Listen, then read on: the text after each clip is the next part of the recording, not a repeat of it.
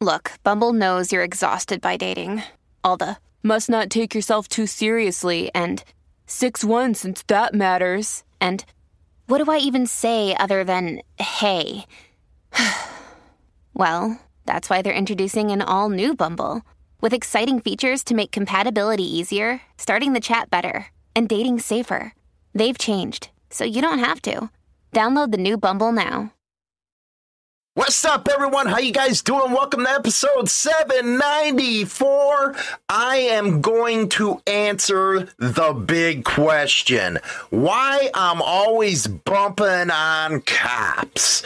Yes, if you've noticed, I'm not too big of a fan. And there's a reason why, and I'm going to tell you in this freaking segment right here. Before we begin, don't forget to like and subscribe to the video over on YouTube. Badass chopper, man, behind me. Holy cow, do I love Springer front ends. Anyway, some stories today is going to make you think a little bit. And I know it's hard for some of my subscribers to really sit down and think. But I'm going to ask you, please try to think and see just how obnoxious, how much of a bullcrap situation this is. And what I'm talking about is how this cop was a big prick. Now I understand. I understand. You don't want to be going 120 miles per hour on the street, down a street. Well, except a highway or country road. But anyway, I get it.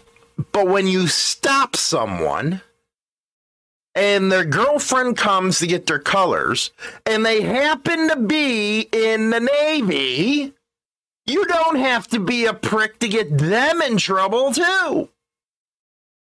That's one of the reasons why I have a big problem with Leo.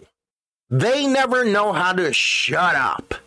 It's always about making that arrest. It's always about sticking their schlong out to see how big it is, which, by the way, I hear cops don't have big schlongs. That's what I hear. I hear they don't have big schlongs, and maybe that's why they're pricks. Because they're mad. They're mad they don't got manhood. So they have to make everybody else's life miserable. That's maybe why they want to join MCs or start MCs. That way their significant other would see them as a man because they're lacking downstairs. We're going to be talking about that, by the way. Yeah.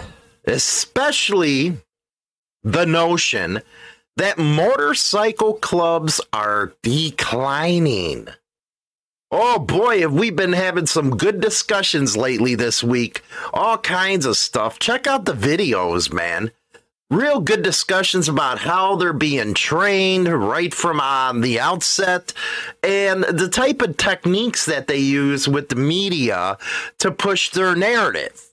But yeah, we're going to be talking about that.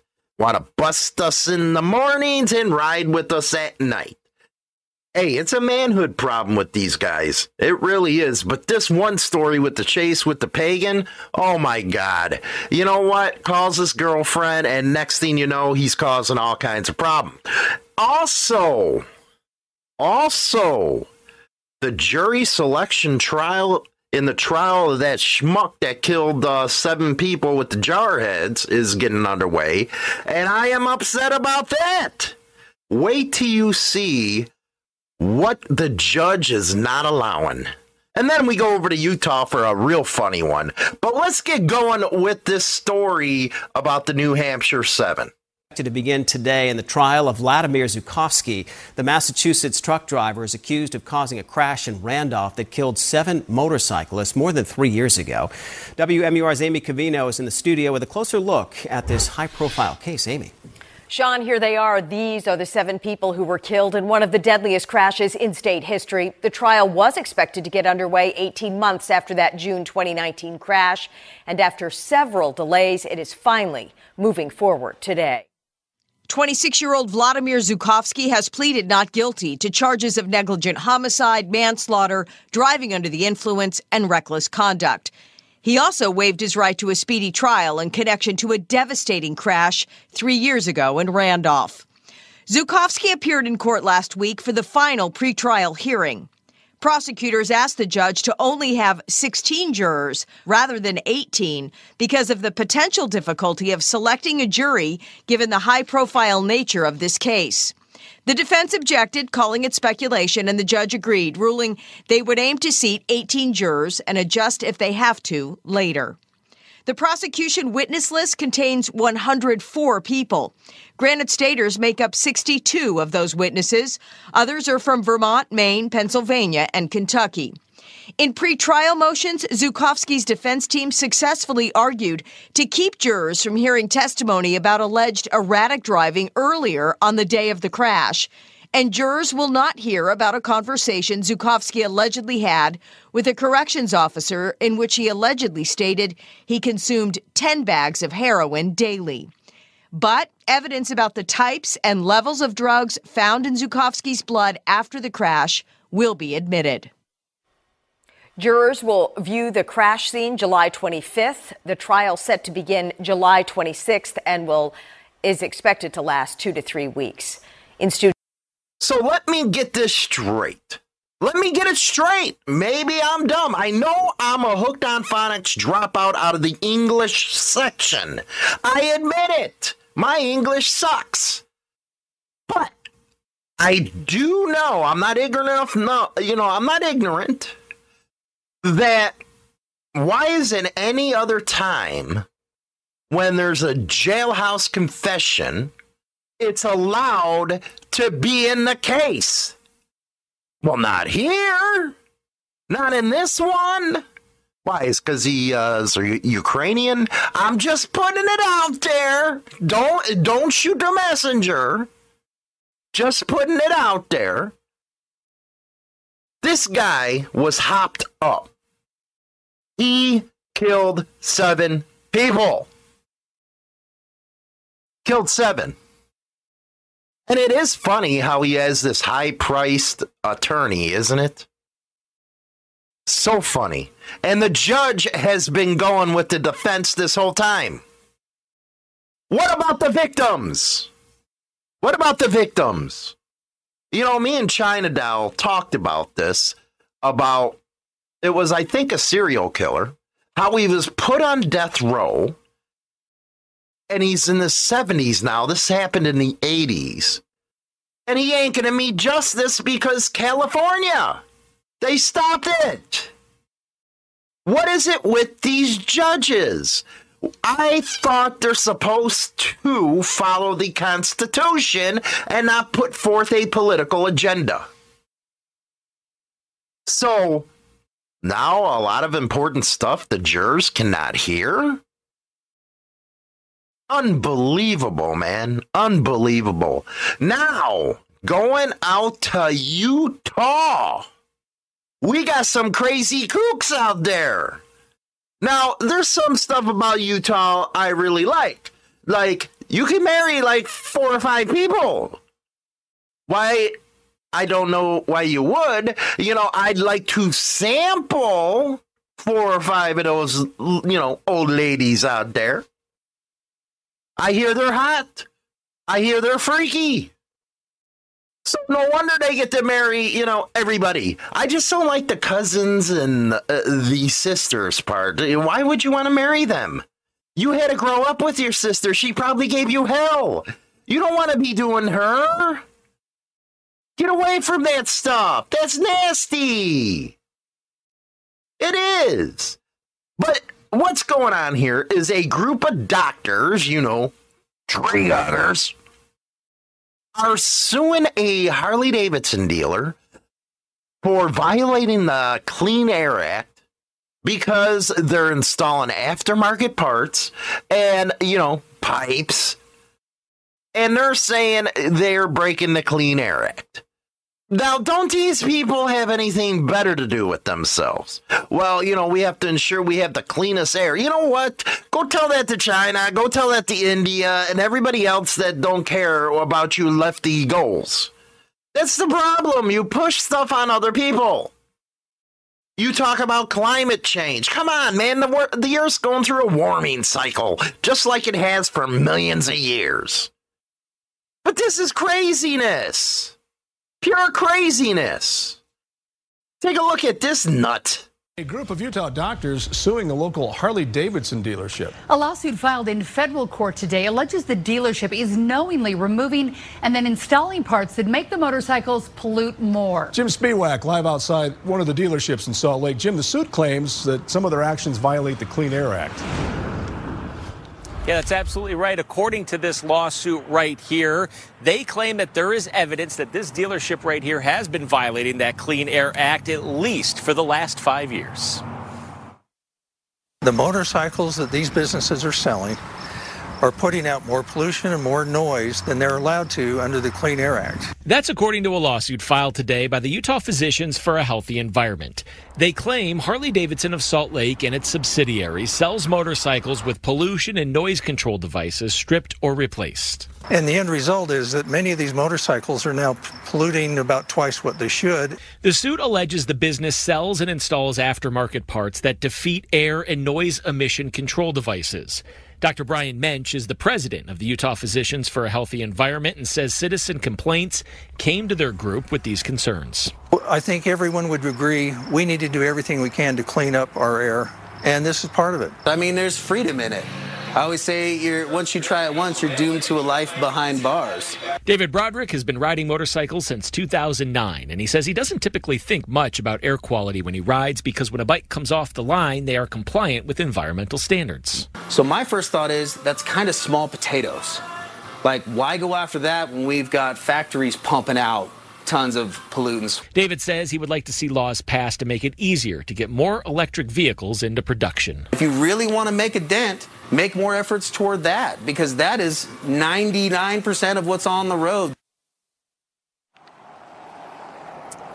The agent of record for these dealerships told me over the phone a little bit earlier tonight he had no comment in response to the allegations in this lawsuit. Now, if there is a financial judgment at the end of all of this, it would not go to this local Utah Physicians group. In fact, it would go to the Treasury instead.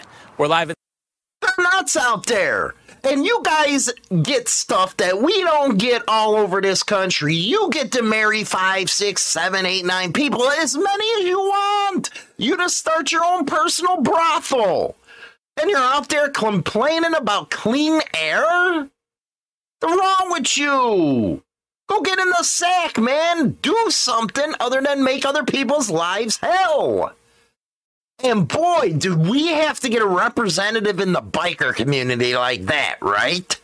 Well, if they made better laws to get electric vehicles going, you wouldn't have this problem. Oh my God, every time we get somebody who calls himself a biker to represent this community, I throw up. I throw up. Because it's always a rub. Or it's a left-leaning rub. My goodness. These reporters do it on purpose, man, to make us look stupid. That guy probably couldn't get laid if he fucking tried. Oh my gosh, oh my goodness gracious. Anyway, our main story today has me kind of upset. I know, I get upset easy. My Wheaties, it seems like they're pissed on all the time. This is craziness. Here's the lead out of News4Jax.com. Pagans Motorcycle Club member leads St. Mary officer on high-speed chase. Now, the chase ended when the motorcyclist gave up and surrendered. I thought it was kind of cool because they had two bikes racing and they did a split up and the other one hasn't been caught. Great stuff there. But what's even worse, now we know that the pagans have a really tight relationship with the Thunder Guards, which are black. And then wait till you hear what they say at the end of this video. You're going to be like me. What the hell just happened here? Talking about the major propaganda of the media. You got to listen how this news anchor talks, this so-called reporter talks. It's like, holy cow, man, you're kidding me, right? You are kidding me, right? You just said that? See, they don't know nothing about what happens in the community. They only go off about what cops do.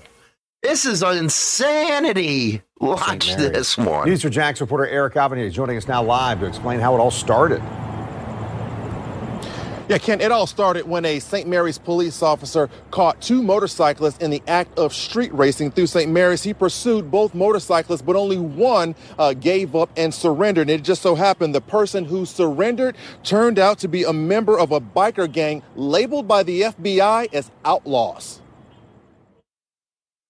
Shortly before 1 a.m., the radar in the St. Mary's police cruiser detects a vehicle coming from behind at 112 miles per hour. Then Corporal Stokes' dash cam records two motorcycles speeding past him. The corporal says the two motorcyclists appeared to be racing each other, so he pursued them both in an effort to conduct a traffic stop. Neither motorcyclist would stop, and both accelerated much faster. But Corporal Stokes was able to maintain a visual of both motorcycles far ahead of him. At one point during the chase, the two motorcyclists split from each other, so Corporal Stokes found himself following a motorcycle driven by a man who was later identified as 26-year-old Daniel Hubbard of Woodstock, Alabama. Hubbard comes to a stop and surrenders to Corporal Stokes. Notice Hubbard is wearing a vest with patches that identify him as a member of the Pagan 1% biker gang. A background check confirms his affiliation with the gang. Yeah, I think if that goes to jail, you won't get it back. Your jacket. That's why he's going to call somebody. Yeah. That somebody he called was his girlfriend, who is stationed at NAS Jax, and her friend, who is stationed at Mayport. Corporal Stokes is concerned about active duty sailors being affiliated with a man whose name just popped up on a national law enforcement database as a certified gang member. I don't know if you guys would be interested. I was just in a vehicle pursuit with a Pagan 1%er. He called his girlfriend and a friend to come and get the motorcycle and his colors, and they are both Navy personnel. So right now they're actually in front of my patrol car getting his patches and his colors off his back. And he is a verified Pagan through NCIC, GCIC. Pagan 1% has been identified by the FBI as a biker gang more than 1,000 members strong, whose territory is the eastern seaboard. The FBI says the gang is involved in violent organized crime, and according to both the FBI and ATF, the gang is at war with the Hells Angels biker gang. Now, Hubbard is already bonded out of jail, and his next court date is August 19th. As for that other motorcyclist, well, that person got away and has yet to be identified. Reporting live, Eric Avenir, Channel 4, the local station. And Eric, as you're talking through that, talking about getting the colors off Hubbard's back, that's his vest. Why wouldn't he get his vest back if he went to jail while he was wearing it? So to my understanding, he was not going to get that vest back. They didn't even want him to go to jail with that vest on because of the patches. Those patches, they thought could incite a riot inside the jail, especially a race riot, because the Pagan 1%ers, according to the FBI, has racist views towards African Americans. So they were basically trying to avoid something much worse happening inside the jail. And get this, on top of all of that, he already told the officer he had a tattoo of a noose on his body. So they were really trying to avoid a much serious situation inside the jail. All right, thanks for the explanation. These people are absolutely insane. Now, let's talk about the cop with the little sausages, okay? We'll call him sausages.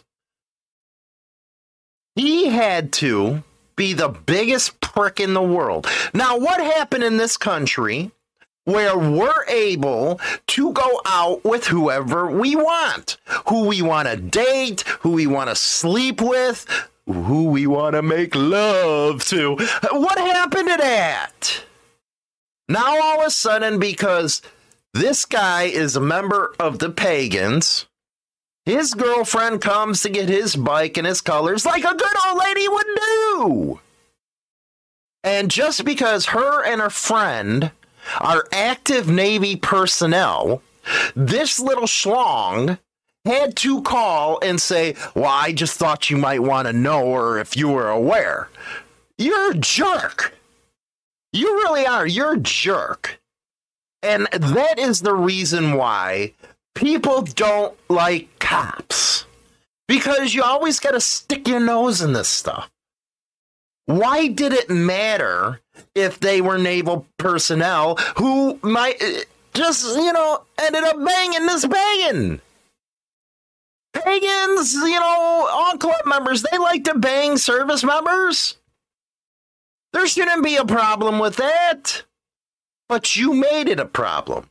And you probably cost them girls some real big headaches.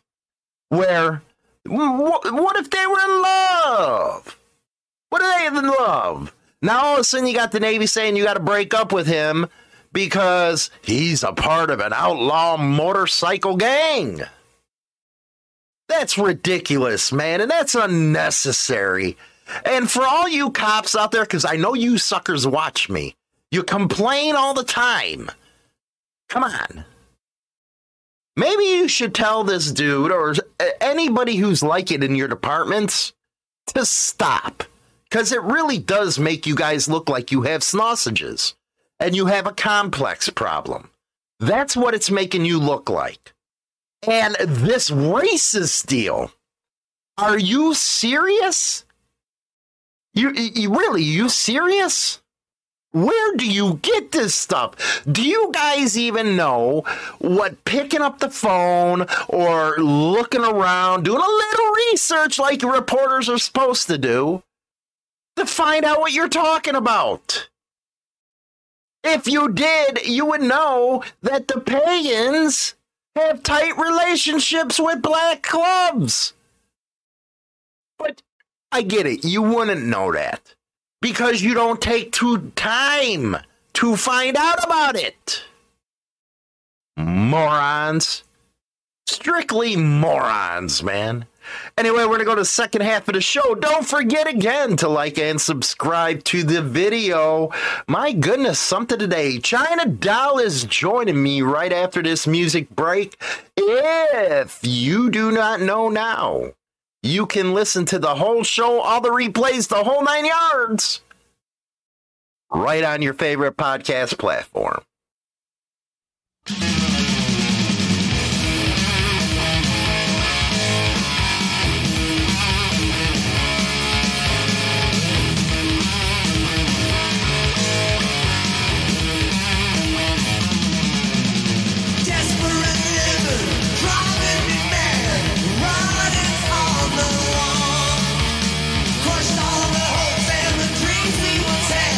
Just to watch them fall.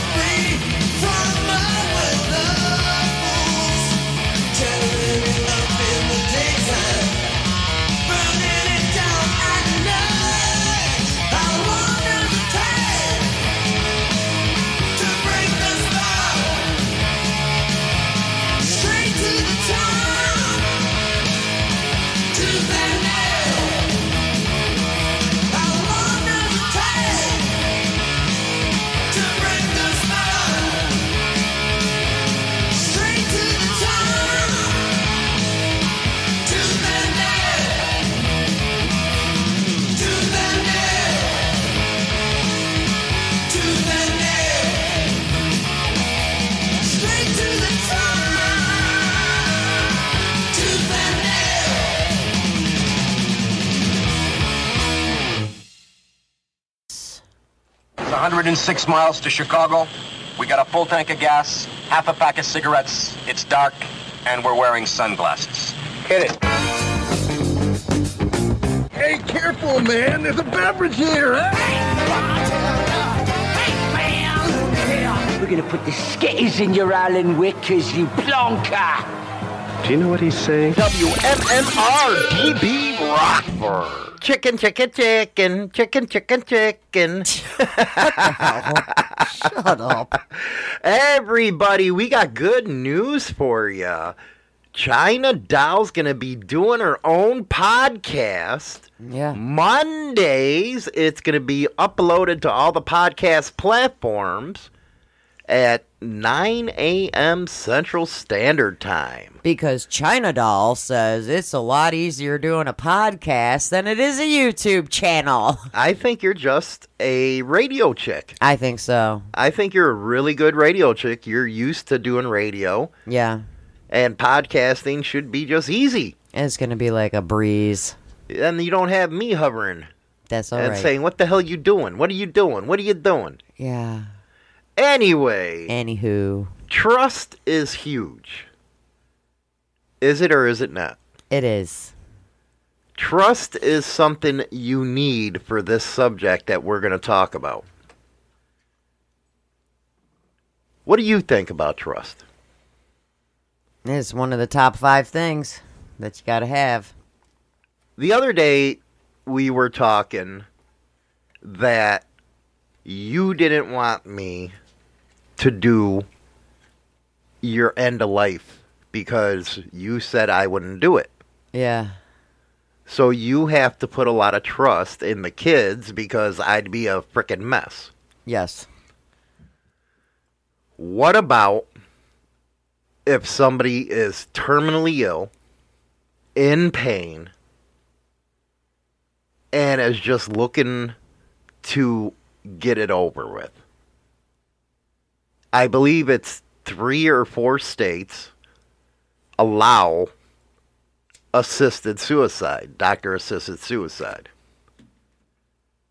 I think trust would have to really come into play when talking to family members about a decision that big. I went on TikTok today. It was a hard one. It was actually suggested, and I don't know why they would suggest this person. I didn't know her. But she was documenting her journey. She is 39 years old. At 37 years old, she was having irregular menstrual cycles. Went to the doctor. Of course, they didn't investigate. Instead, gave her birth control pills to regulate the menstrual cycle. Turns out, a couple weeks later, it didn't stop, and she got dizzy to the point where she passed out, and they took her to the hospital. 37 years old. And this one touched me because she's 39 now. But the thing with her is it's end of life. It's terminal now. What does she have? Cervical cancer. Yeah. And when she woke up in the hospital, the oncologist came in. Here she was thinking she just had a bad menstrual cycle, but it turned out to be cancer. So on TikTok, she did her daily updates and was doing it for over these 2 years. And she's in hospice now. Actually, it's week 2 of hospice. I couldn't imagine what this girl's feeling. Seems like TikTok is her support system. She got to 500,000 followers. Beautiful young lady. But week 2 in hospice, and she's showing everybody how to face death. And you can see her going through each of the different steps. You know, the anger, the grief, all that type of stuff. I can't imagine what she's going through, and she's documenting it on TikTok. That takes a strong person for her to document it like that. Mm-hmm. I think what gets me the most, and yes, this is leading to something with doctor-assisted suicide, I just want to tell her story, is how strong-willed she is. It's like she wants to be strong for her family, but she also wants to be strong with her audience. Mm-hmm. She built that trust between herself and the audience and brought them into her life. And you know how people on TikTok are. Yeah. They're son of a bitch and scumbags. You got those that are really good, but you still got that handful that are like, I guess you can say, not so much bullies, but, well, who cares? You know, like, just assholes, basically. And I didn't see any of that. Oh, that's good. I was amazed. But look at the trust she had to put in her audience to take them along with that journey. Yeah. And she is in week 2 of hospice. They gave her a choice. You can continue treatment, which is next to nothing, or you can get quality time with your family. It'd be hard for me to even face something like that. But somebody who's 39, women are strong. I might bash at them and laugh at them and tease them. But women really are strong. They got more balls than we do. And I wanted to share that story because I thought it was important. In her situation, if she decided to do doctor-assisted suicide, I think that would be the perfect case. Yeah, but it's going to be depending on the state she's in. And that's one thing that pisses me off. Yeah, there are only 8 states in the United States that where it's legal. Which ones is that? Washington, Oregon, California, Colorado, Montana, Vermont, Washington, D.C., and Hawaii. And Hawaii. Kind of sounds like liberal states there, but we can't bash on them. Hawaii just became legal in Hawaii in 2019. 2019. Yep. Why should an issue like this be state to state? I always ask myself. Everybody says it should be between the doctor and the patient. Let me guess. Religious comes into play on this. On why other states don't allow this. Well, it specifically states that each of these states, including Washington, D.C., have actually different legal requirements. What do you mean different legal requirements? And not every case of the doctor-assisted suicide is actually legal. Oh, do tell. Now I'm confused. Well, here's how it is. We all know what the word euthanasia means, and if you don't, it refers to someone ending someone's life, usually relieve suffering. Like doctors sometimes perform euthanasia when it's requested by people who have terminal illness and are in a lot of pain. And it's a very complex process. Local laws, someone's physical and mental health and their personal beliefs and wishes may play a role in this. Well, wait a second. Local laws. Mm-hmm. So if the state says, yes, it's legal, but this township here says, nah, we don't want that. You can't do it there. Basically. That's bullshit. Yeah. They should have no power over a question like this. Well, there are actually different types. There are several different types of euthanasia.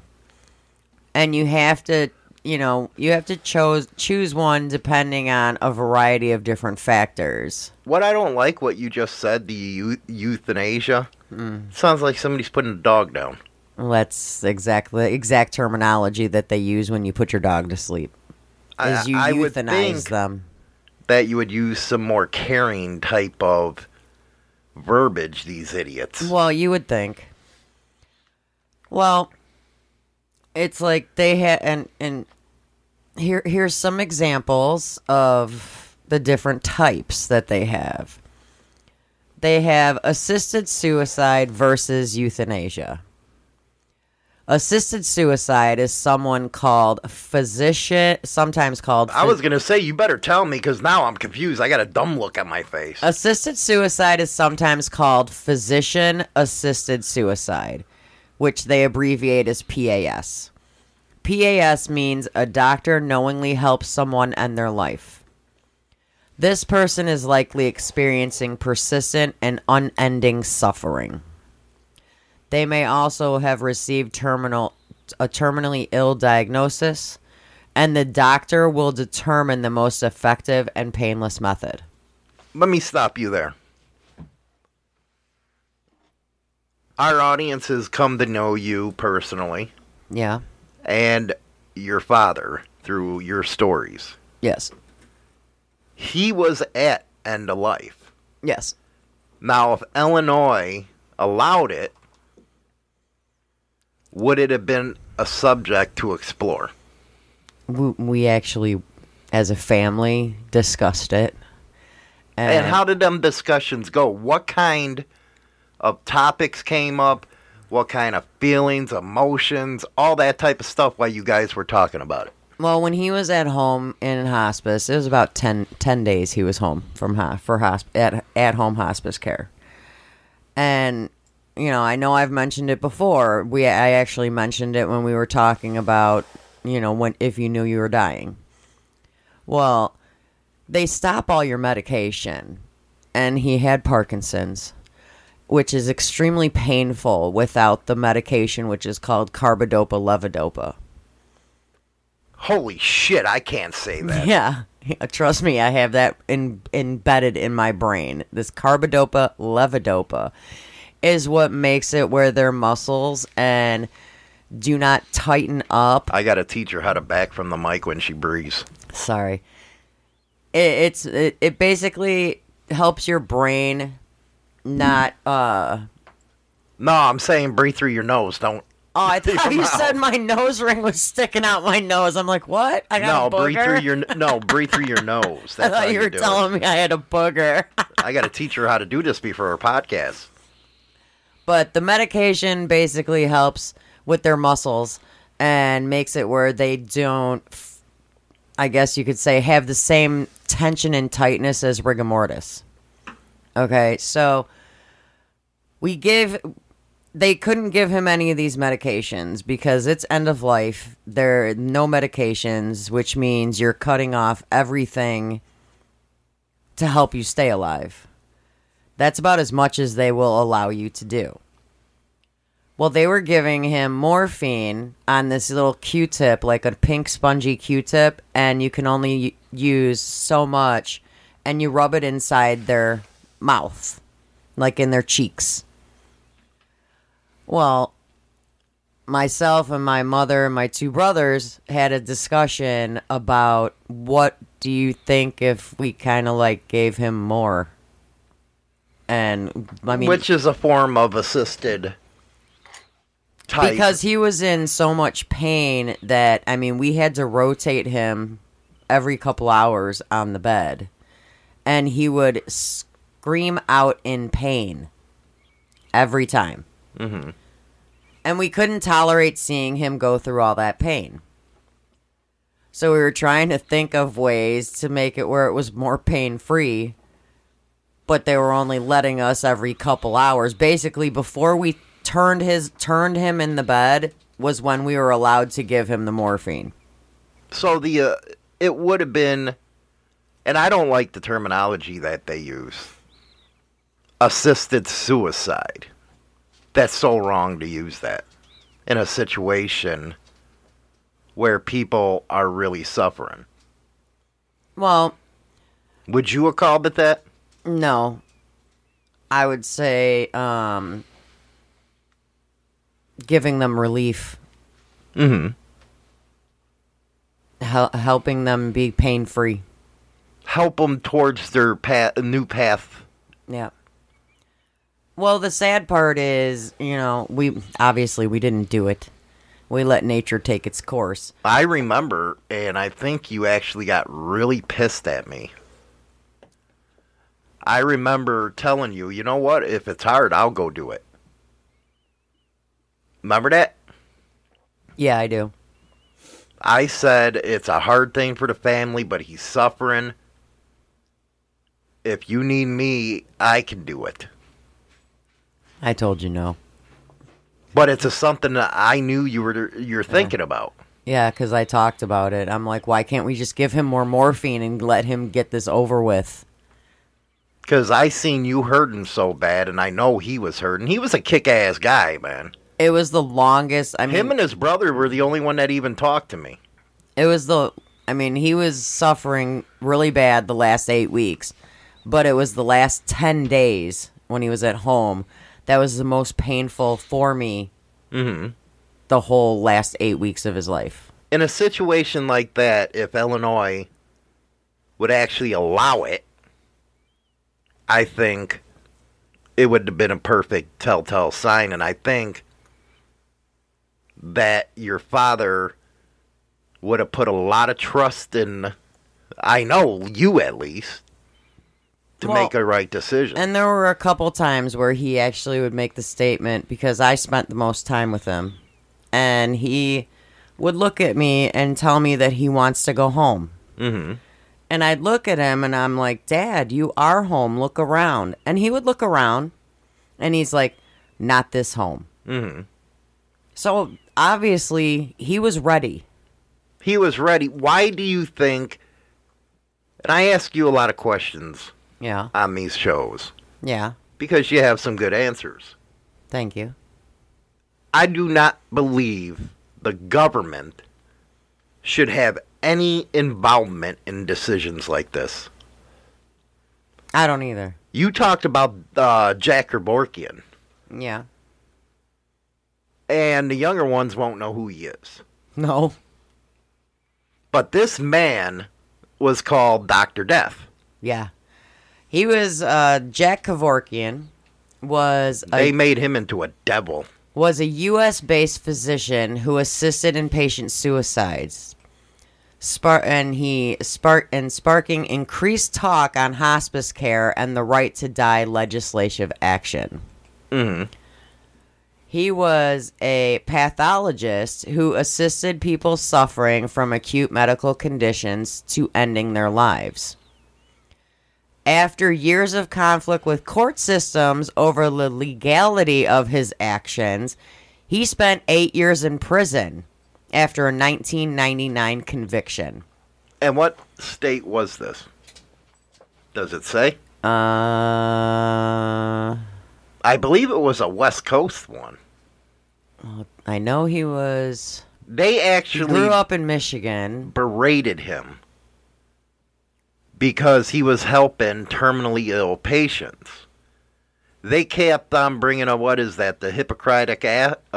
California. California, oh my God, yeah, California. Today it's like, hey, we'll kill your babies as soon as they come out. You have the right to decide. But back then it was a different kind of state.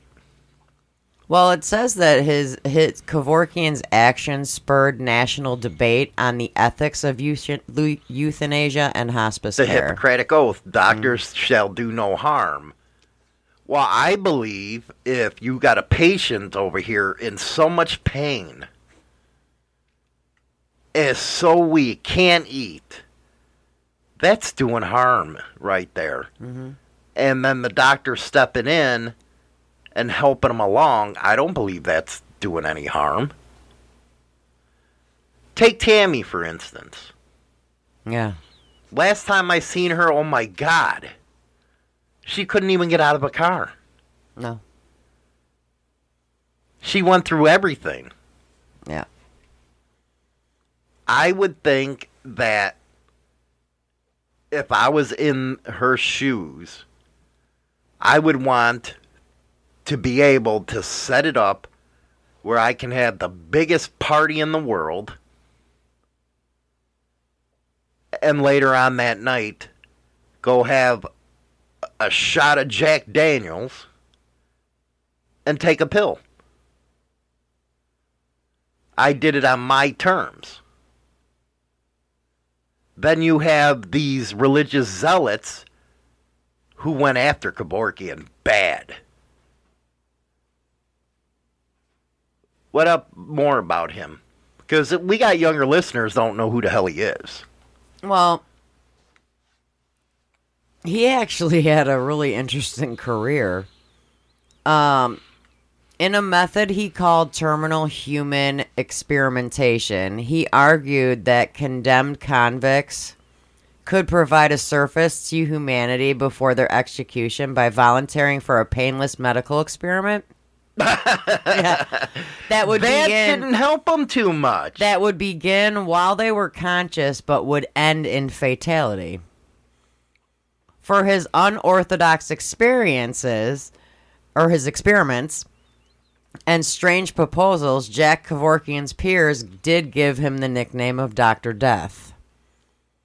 Kevorkian's controversial views earned him minor media attention, which ultimately resulted in his ejection from University of Michigan Medical Center. He continued his internship at Pontiac General Hospital instead, where he began another set of controversial experiments. After hearing about a Russian medical team who was transfusing blood from corpses to living patients. What? Yeah. Kevorkian enlisted the help of medical technologist Neil Nicole to simulate these same experiments. Now, you know what? I can start seeing why people were getting pissed at him. Well, the results were highly successful, and Kevorkian believed that the procedure could help save lives, like on the battlefield, if blood from a bank was unavailable, like a blood bank. That's a good point, though, right there. Doctors might use Kevorkian's research to transfuse the blood of a corpse into an injured soldier. Kevorkian pitched his idea to the Pentagon, figuring it could be used in, this is way back during Vietnam. But the doctor was denied a federal grant to continue his research. Instead, the research fueled his reputation as an outsider, scared his colleagues, and eventually infected Kevorkian with hepatitis C. What? Yeah, he ended up with hep C. And back then, that was a bad disease. Yeah, and this was back prior to 1960. It was around 1958. They didn't even know what hep C was back then. So what do you think about that? Do you think he was on the crazy side? I mean, he's the only way to figure out if shit's gonna work is experiment. I mean, so he did what he had to do. So you don't think that's weird? No. Well, what am I talking about? I'm talking about a freak over here who loves these freaking horror films. Well, he ended up heading out to California, and he commuted between 2 part-time pathology jobs in Long Beach. Yeah. This guy's weird. Pathology, that's what, blood stuff? That's what, drawing blood and... Yeah. That's why dealing with blood. That's why, with being that he was a pathologist, that's what made him start thinking about, transfusing blood from corpses. I wonder if other doctors besides Kevorkian ever thought about going down that road. I bet it would be hard as hell to be an oncologist, having to see that every day. I wonder if they would ever go home, turn on some classical music, drink a brandy, and say about some of their patients, maybe it would be better if it would end. I wonder. Well, eventually in the 80s, guess what he did? What? He created his suicide machine. Which he called the Dr. fucking Frankenstein here. Which he called the instrument of death, which he assembled out of $45 worth of materials. It consisted of fucking MacGyver over here. Well, listen to this though. It consisted of 3 bottles that delivered successive doses of fluids. First a saline solution, followed by a painkiller, then the fatal dose of potassium chloride. That's what stops the heart. Kind of sounds like, somebody on death row. Getting the lethal injection. Isn't that what it sounds like? Exactly. It does. And I don't know when the lethal injection began, but he created this machine in 1986.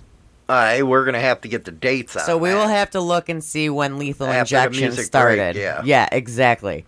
Because he's basically doing the exact same steps that somebody with lethal injection would be receiving. And they said that's when he invented his machine. Yeah, that's going to be interesting to find out when there was the first lethal injection. But this is the kicker though. With his machine, patients who were ill could administer the lethal dose of poison themselves. He didn't do it. He did not do the injections himself. He put the controls in the patient's hands to do it themselves. And that's he was where they just got present. doctor-assisted suicide. Exactly, because he didn't do it. He was just giving them the device to do it themselves. And it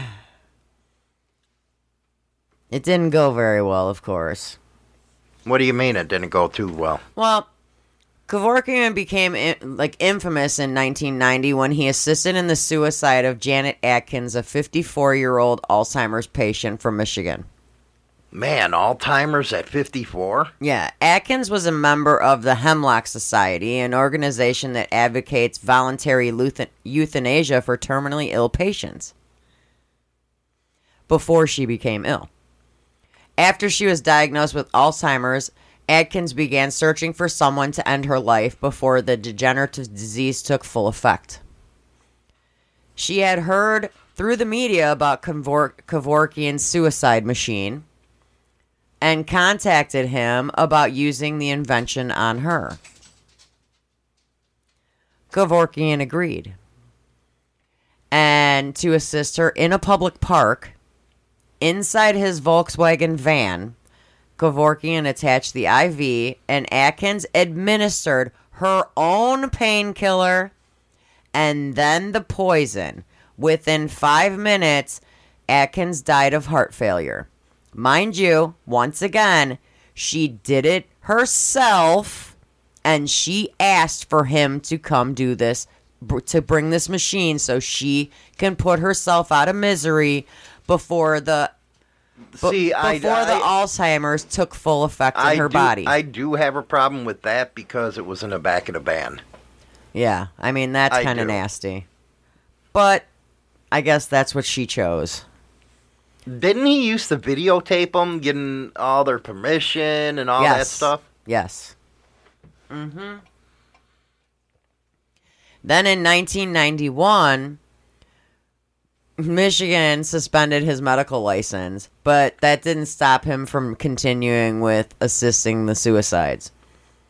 Well, unable to gather the medications that he needed to use for a suicide machine, he assembled a new machine called the Mercitron. Oh my God. Which delivered carbon monoxide through a gas mask. at that point, it's like, now, hey, wait a second here. There, I would disagree with what he's doing. Yeah, you're damn right.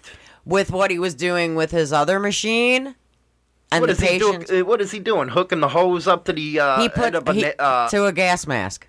Yeah, but the other end to what? A car muffler? Oh, it's another machine that he created.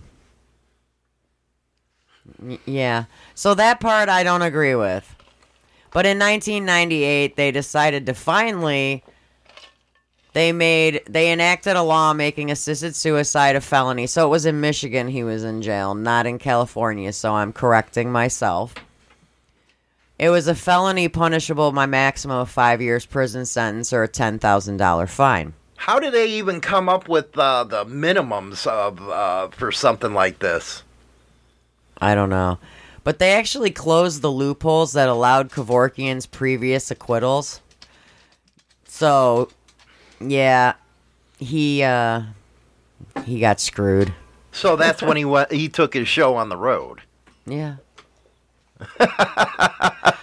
In March of 1999, remember in 1990 was when he assisted this lady.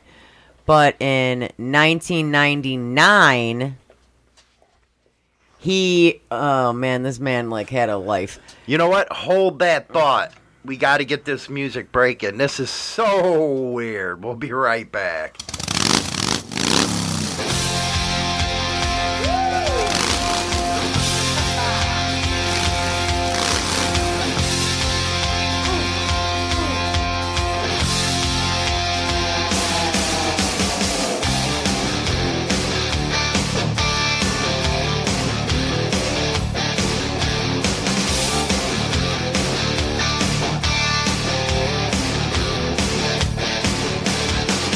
Right.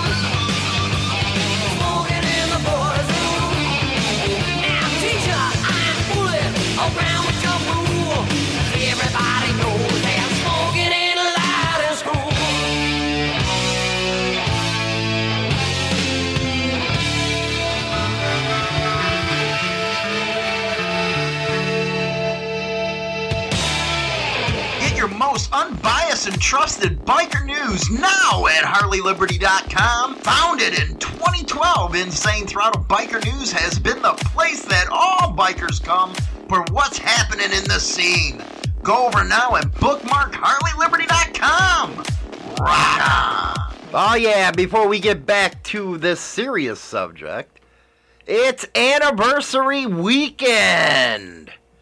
Yes, anniversary weekend. I've been with this schluck over 21 years married, and then 7 more years before that, so that's 28 years. I know. Anniversary weekend. Friday night I got something planned that's going to blow her socks off, and you'll be hearing about that on Monday's show. But getting back to... And I did look up. The very first lethal injection was done in 1982 in Texas. In Texas. In Texas. So basically, it's all right for them to kill somebody. Yeah. But you can't do, you can't relieve the pain. Right. You said during the break that there's active and then there's passive ways of doing that. What's some of the ways that they can assist you? Well, most people, when they think of euthanasia, they think of a doctor directly ending someone's life. I still don't like euthanasia. That is what is known as active euthanasia, when the doctor actively does it. Purposely giving a lethal dose of a sedative is considered active euthanasia. Oh, wait. The drug cocktail that they did with the state. Yeah. What was that? You said it was... The drug cocktail that they did? That they do, yeah. Because Kevorkian used a sedative. A saline, a pain reliever. Saline. Yeah. Yeah, he did a sedative, or a saline, and then a sedative, like a pain reliever. Right. And then sodium... Pentothal. Yeah, pentothal. Same stuff he was using, except the saline. Right. They did, the way they do it in lethal injection is sodium... Pentothal. No. It's a TH. TH. Yeah. Okay, go on. Whatever. I'm not good with the English that language rendered a person unconscious. Then a bromide, which relaxed and paralyzed the person. Then the last drug was the potassium chloride. So he basically which causes took it from a massive them. Heart attack. Right. He basically took it from them. Basically. He just So did it's all right different- for them to do it, but not you. Yeah, okay, pretty go ahead. much. So go on to a passive and unpassive. All right, so the active euthanasia is basically the doctor directly ending that person's life.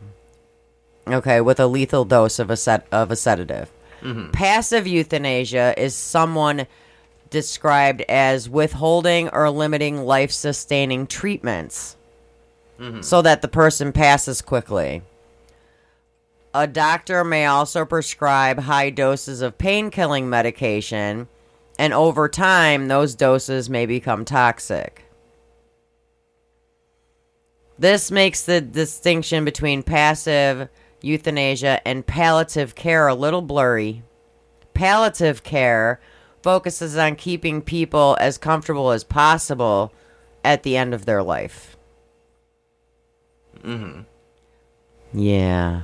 So do you get the difference? I get the difference now. Like, for example, palliative care, a doctor might allow someone approaching death to stop taking a medication because of unpleasant side effects. Mm-hmm. In other cases, they might allow someone to take a much higher dose of a pain medication to treat severe pain. Because that's often a standard part of good palliative care. But many don't consider it euthanasia. Really? Yeah. But then you also have voluntary versus non-voluntary euthanasia. They got non-voluntary, that's murder. Well, if someone makes a conscious decision to seek help with ending their life, it's considered voluntary euthanasia. Like a person giving full consent and demonstrating that they fully understand what's going to happen. Mm-hmm. So that would be somebody that's like, with stage 4 cancer or, something like that. Well, it's interesting you bring that up because I brought up some of the specific provisions in Washington, which they're very logical. Patient must be 18. Patient must be mentally competent, verified by 2 physicians. My question with that is, say Alzheimer's. Mm-hmm. When they're already at the advanced stage, they cannot, I wouldn't think, be legally competent to be able to bring something like that up. Then you have, it has to be terminally ill with less than 6 months to live, verified by 2 physicians. They have to make a voluntary request without coercion, verified by 2 physicians. They have to be informed of other options, including palliative and hospice care. There's a 15-day waiting period between the first oral request and a written request. There is a 48-hour waiting period between the written request and the writing of the prescription. The witness, it has to be witnessed by 2 independent witnesses, at least one of whom is not related to the patient. Those are very reasonable. And the attendant physician may sign the patient's death certificate, which must list the underlying terminal disease. And see, what you just described is voluntary euthanasia. Mm-hmm. But they have non-voluntary euthanasia. Which I think equates to murder. No, it does not. Really? You will change your opinion in 1 second. Non-voluntary euthanasia involves someone else making the decision to end someone's life. A close family member must be the one making this decision. This generally is done when someone is completely unconscious or permanently incapacitated. It usually involves passive euthanasia, such as withdrawing life support from someone that is showing no signs of brain activity. Basically, you cannot make the decision for yourself. If they have severe Alzheimer's, they are unable to make this kind of decision, and a family member would have to step in. Ah, this is where the trust comes in. Or if they are on life support and do not have a living will, it is entrusted in the family to make this decision to take them off life support. See, that's why I really started this segment out where you have to have trust big time in your partner to make a decision like this. That is, see, Chinatown just kicked me in the ass. Which, how that happened? like in my grandfather's case, he did not have a living will. But with him committing suicide and shooting himself in the head, he had no brain activity. But yet when he was brought to the hospital, they did every excessive means because my grandmother told them to, and put him on life support. Which then my grandmother told them that she needed them to call her daughter, which was my mom, and ask, what do we do? And that's when you said he tried shooting himself. I don't think he wants to live. My mother talked to her brother, then got his opinion and hung up with him. Then, as I'm sitting down in the living room doing homework, she looked to me and asked me my opinion because I was the closest grandchild to him. Mm-hmm. And I said, Ma, he shot himself. Turn it off. He doesn't want to be here. I can't believe they would even consider that type of suicide when you take somebody off of life support. It's considered non-voluntary. Why would they categorize it that way? Because that's how people look at things. That is so interesting how they do that. Yeah, but I mean, it's like if you're in a hospital and you're there, like I have medical documentation for my mom that, if there's nothing more they can do, she does not want to be hooked up to life support. But it's still going to be it's considered non-voluntary. Well, actually, for her, because of we've got written consent, it would be voluntary. It would be voluntary. It just isn't her making the final decision, even though between me and my two brothers, we all have the document stating she does not want to be on life support. Then it shouldn't be a problem for the state since this is happening every day. But you also got to keep in mind there are many people out there that do not have a living will. Mm. So they do not have it in writing that they don't want to be on machines. And that's when it becomes non-voluntary and the family has to choose that for their loved one. Mm-hmm. And that makes it the non-voluntary. So if you've got paperwork and documentation saying this is what you want done, that's you choosing yourself. And your family needs to respect your wishes. But if you don't have documentation or any paperwork saying you don't want to be on machines, then it's technically in your family's hands on what they are going to choose to do. They can choose to keep you on machines for as long as they want, or not bother with machines. And just remember, though, make sure your spouse, you trust them, because if you break your arm, they're going to say they don't want to live like that.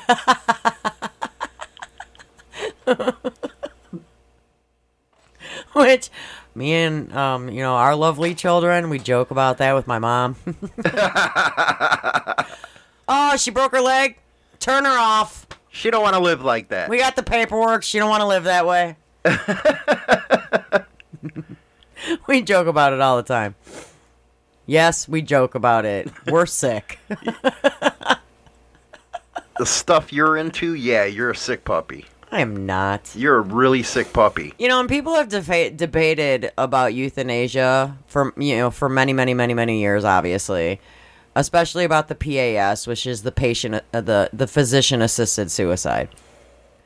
But if you really think about it, it's more, it's just another thing in this world that you yourself have a choice to make. And I think it shouldn't matter. I think all states should make it a choice, just like anything else, just like bullshit abortion shit. I mean, everybody should have a choice with what they do with themselves. And that's where it comes to where I would agree, your body, your choice, because you're taking yourself out, not another human being. That's how I can equate it right there to the abortion debate.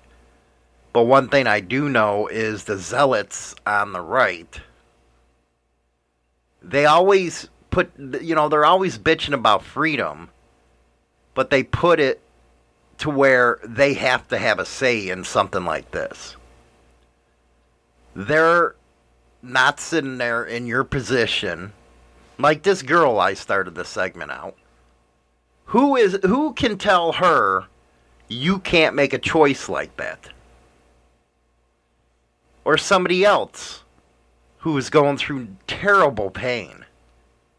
How can you tell them they don't have a right to go out the way they want to? I don't think people should have the right. I don't think the government should have a say. And I don't think other people should either. I mean, if you're all upstairs in your head and everything, you have your wits about you, you should be able to choose. They give you a choice. Here's an example. They give you a choice if you have cancer. You can choose whether to do radiation, chemotherapy, all that crap, or you can say, chuck it in the fuck it bucket. I ain't gonna do that shit. Because I'm sure if you have stage 4, a lot of people are gonna be like, forget about it. I'm done. Mm. I don't want to fight anymore. Right. I've fought all this time, and it's done nothing but progress. Why keep putting all this poison in my body? They give you that choice when you have cancer. Why can't you take a choice? Why can't you have a choice if you want to just say, I'm chucking this and kicking the bucket, and this is what I want? I mean, there's many situations which I've seen, like, on TV and, like, real life stuff, because I'm into the real life stuff.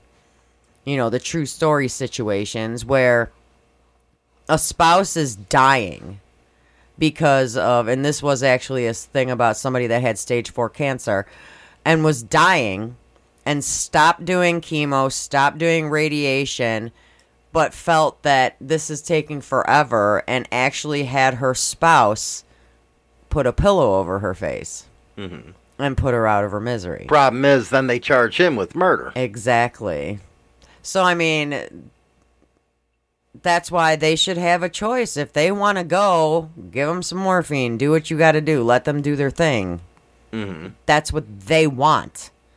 Why should the government be able to step in and go, hey, wait a minute. You cannot put yourself out of your misery. Because they get their campaign donations from these zealots who think they can push their morality on the other people. Yeah, exactly. Now here's a guy that got charged with murder. Yeah. When the wife wanted this. But if the state she was in allowed assisted suicide, he wouldn't have had to do what he had to do. Right. Well, I do have a little bit more information on Kevorkian. On June 1st, 2007, after serving a little more than 8 years of his sentence, Kevorkian was released from prison on good behavior.